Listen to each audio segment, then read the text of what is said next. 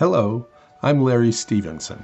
Welcome to Let Your Dreams Work, the weekly call where we share how individuals and organizations can harness their dreams to be more, see more, do more, have more, and give more.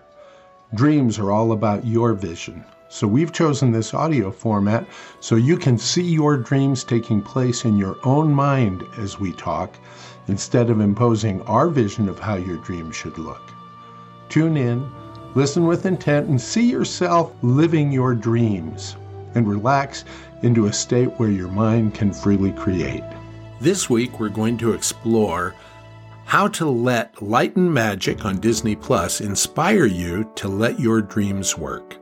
I have to confess, I have always been a big Disney fan. Those of you who have listened to my podcast know that I felt Walt Disney was an amazing dreamer. He was one who could make his dreams come true.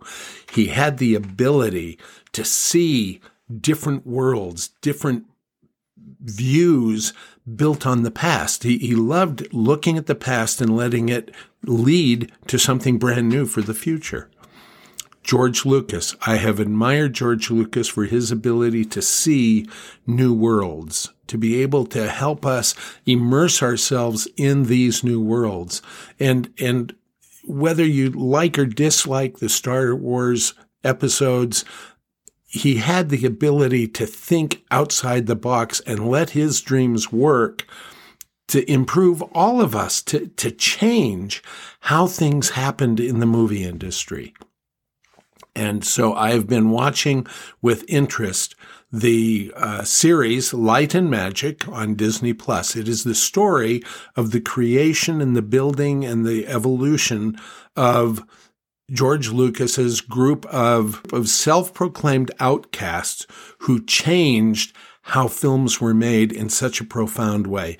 To this day, if you're watching films, look for Industrial Light and Magic in the credits. They are not just in Disney films, they are in films of all genres, all ways, because they created a new way to shoot films. And as we talk about the evolution of Industrial Light and Magic and the tools that they created, I think that they definitely exhibit this concept of letting your dreams work for something massive. And they knew in a sense that they were doing something massive. They just didn't know how massive it was going to be. But in doing this, they followed all of the principles that I teach to let your dreams work, these life-changing steps to assure that you will let your dreams work. So I'd like to walk through a little bit and help, and I'm going to focus on the early days when they were making that first Star Wars film, A New Hope, which was the fourth in George Lucas's mind of 9 films. He started putting together people to do things that had never been done before. He said, I want to find people who can make things look the way they have never looked before. Richard Dijkstra went on to say about this concept, he says, is that when producers look for you, it is, quote, it is your ingenuity, your ability to give them what you can give, especially when they don't understand it. They hope you do, basically. This concept of creating something that no one had seen began with them generating possibilities. They generated possibilities of different designs for the starships. They talk about the fact that when they were designing the Rebel starships, they had in mind hot rods, that these were cars that people had modified and changed, and they weren't factory operated, and the Empire's ships were factory clones, just came out one after another. But the Rebel ships were built like hot rods. They were individualized. They had the basic design because all cars start with a basic design, but then they had added features here. They had taken away features there, and they allowed the possibilities of what these ships could do to really begin to motivate them. the gentleman who created the Millennium Falcon describes when they first saw what was supposed to be the Millennium Falcon, it was too close to a ship that was already in use in a television show. And George Lucas said, I don't want anything that looks like it could have come from anywhere else. This all has to look original. And he went to the model makers, and the model makers said, well, we've already built this cockpit, and we've already built this radar antenna. Could you please incorporate them in your design? And then he talked about how he was just stumped, just could not figure out what to do. And he started looking at things around him, and he saw two dishes that he said, I pictured those dishes stuck together, and they looked too much like a flying saucer in all the other shows. And so I knew I needed to change it. So I took the dishes in my mind and I gave it direction by putting an engine at one end that defined it and showed that, yes, there is a propulsion system here. And then he said, I knew I needed aerodynamics, so I put things sticking out in the front. And then I had that cockpit. I had to figure out what to do with the cockpit. And he said, I decided to just stick it off the end on the side rather than being in the front like a traditional bridge. And he talked about, at first he thought about putting it on the right side. And then he said, no, I'm going to do this the English way. And I'm going to put the steering system on the opposite side. And that gave the basic form to what became the Millennium Falcon. But it was too shiny. One of the things Lucas wanted is he said, I don't want them to look like Buck Rogers where everything was pristine and aluminum and streamlined. I want them to look like there's been work on them. And so they talked about how they used to go and they would order, model kits, plastic, airplane, battleship, car, model kits by the ton, and they would take the parts and they would start sticking them on the things that they were creating to add the detail. They looked to what was existing and they began to generate new possibilities. They generated a new possibility on a camera that the camera moved rather than the model. The model stayed in place, but it had to have the same lighting surface. And they came up with this new camera that had multiple axes. It could go up, it could go down, it could twist sideways, it could rotate on an axis. And they built this from scratch. And that's where the next principle comes in on optimizing connections. It started with Richard Dykstra. He was the first one hired to come into Industrial Light and Magic, what it wasn't known then as Industrial Light and Magic. They were working in a warehouse, and they started optimizing connections. As they knew they had to do different things, they started looking for who they knew that could come in and do those things. For example, they were looking for people who could do stop action photography to be able to create these monsters that were going to be moving around, and they were going to be model sets, and they had to look smooth and interesting. And so of all places, they went to the commercial world, the world, not the commercial as in people doing industrial work. No, they went to people who were making commercials. They went and found the people who were making the Pillsbury Doughboy, who were making the Alka-Seltzer guy, and who were doing all these stop motion things. And they found people, some of them had started making these stop motion pictures when they were in their teens, 14, 13. And they found one, and that one tied them into 3 or 4 others. And so they brought them on. Then they found someone who was good with building, manufacturing equipment and cars and things like that, and a mechanic, and they brought him in. And they started putting together this group of people from all kinds of walks of life who they knew or they had read about or heard of. And this optimizing connections became such a powerful momentum builder for Industrial Light and Magic. They talk about There was a guy who had a science fiction fantasy magazine in the 50s and 60s, and all the nerds who were into that kind of gravitated to this guy, and it formed this network of people who they later were able to bring into Industrial Light and Magic to be able to think and create all these wonderful stop motion things, scenes that happened in the bar and in the disposal and all these different stop action motion pictures. They found a guy who was working at Disney. He was a full-time Disney matte painter, and they didn't even know what a matte painter was. But they brought him in, and he created the matte pictures that allowed them to film Obi-Wan Kenobi walking around that generator that seemed to be up in the middle of nowhere, and it was really just 6 feet off the ground, but the matte painting made it look so much bigger. It allowed them to use an old system in a new way as they were developing. And so they optimized connections by bringing in people they knew, by bringing in people they had seen and respected, and bringing them all in with all these different backgrounds. Because they recognized in order to achieve this possibility that we've come up with, we're going to need talents that we don't have, and preferably people who have not only already done things and know how to do them, but have the ingenuity to be able to see beyond what they've done to what they've always wanted to do, and the ability and tenacity to make that work. Moving to the next one, acting consistently.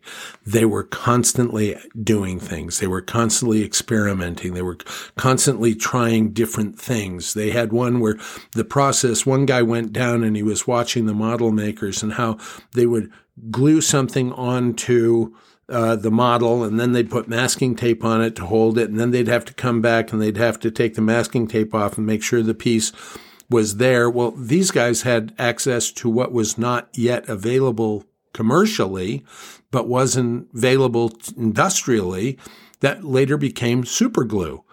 And he came in and he said, hey, here's something that you might want to try. And he showed them super glue, and it revolutionized how quickly they were able to build things.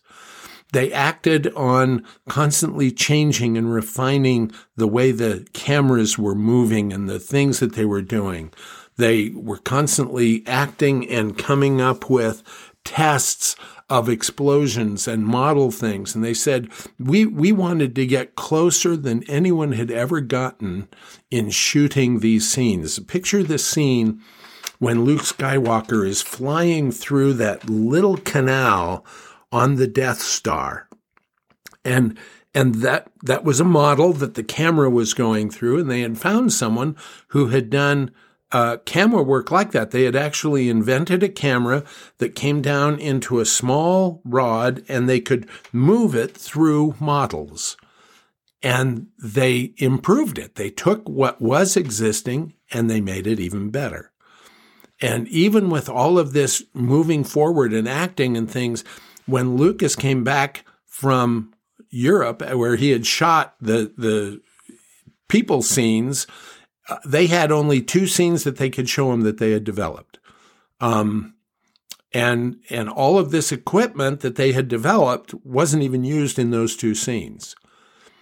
But they did it so well, it captured his idea, it captured his vision, that they then went forward and began to shoot all these others. And let's face it, how many remember the very first time that you saw Episode 4, A New Hope, and those yellow letters on that infinity background, and then suddenly there was that massive battle star taking so many minutes to crawl through. And they had come up with that way to do it. They had created these. They had generated the possibilities. They optimized their connections. They acted consistently, which brings us to the next step, labeling your limitations. Were they facing limitations? Yes, They were doing things no one had ever done. So they began by defining what they knew they could do. And that came from the optimizing from everybody. They established the scope of what they wanted to do. They established these are the limitations we want on it so we don't go crazy, so we don't go totally off budget, so we don't go in something that really isn't going to fit with this universe. They established those criteria and rules, if you will, that everything could then be set against. For example, prior to Star Wars, after 2001: A Space Odyssey, all spaceships in outer space were silent. They flew silently. Star Trek, silent. All of the things that we saw in the 70s and 60s, silent. But then they added sound, and they said, okay, one of our criteria is there will be sound for our machines, and they will have different sounds. And so they then set that criteria. They set criteria, like I said, that the Rebel ships are going to be more like hot rods. The Empire ships are more like they're coming off the rack. And as a result, we can outmaneuver them because we modified the hot rods. That became a standard limitation, part of the scope. They then looked at real limitations that they needed to address that they could overcome. And they did that with new cameras, new camera angles, new model systems. They came up with all this new equipment to break the limitations that could be broken. They also had to address their windmills, their false limitations that were appearing real. And there were so many times in the production, someone would say, well, that can't be done. False limitation, there's the windmill. And then they would brainstorm with it, and they would either find a real way to do it, or they would say, okay, don't let that stop us. Let's keep going. And they would keep going. They didn't allow the despair, the discouragement to totally weigh them down. Yes, they had failures. Yes, they had ideas that didn't work. Yes, they had internal options, these emotional things that come up and say, you can't do this. But they dealt with them and they moved forward. And then the synergy was fantastic. They created all kinds of ways to synergize and to create this environment of ingenuity and creativity and motivation. And they synergized in such different ways. They were working out of an old warehouse in Van Nuys, California, and there was no heating. There was no air conditioning, and it was getting hot. And so they bought an old swimming pool and they put it outside, one of these plastic 4-foot high ones. And they'd all run out and they'd jump in the pool. They'd do some time in the cold and then they'd go back to work. They found someone had one of those ramps that come off an airplane. When the airplane crashes, you can slide down the ramp. And they set that up and they filled it with water, and sometimes they filled it with goo they were practicing with. And they would go out and they would just run and dive through that, and they use it like a giant slip and slide. And in the show, there's this amazing picture of they were using something that was a goo that turned out to be much more of a lubricant than water.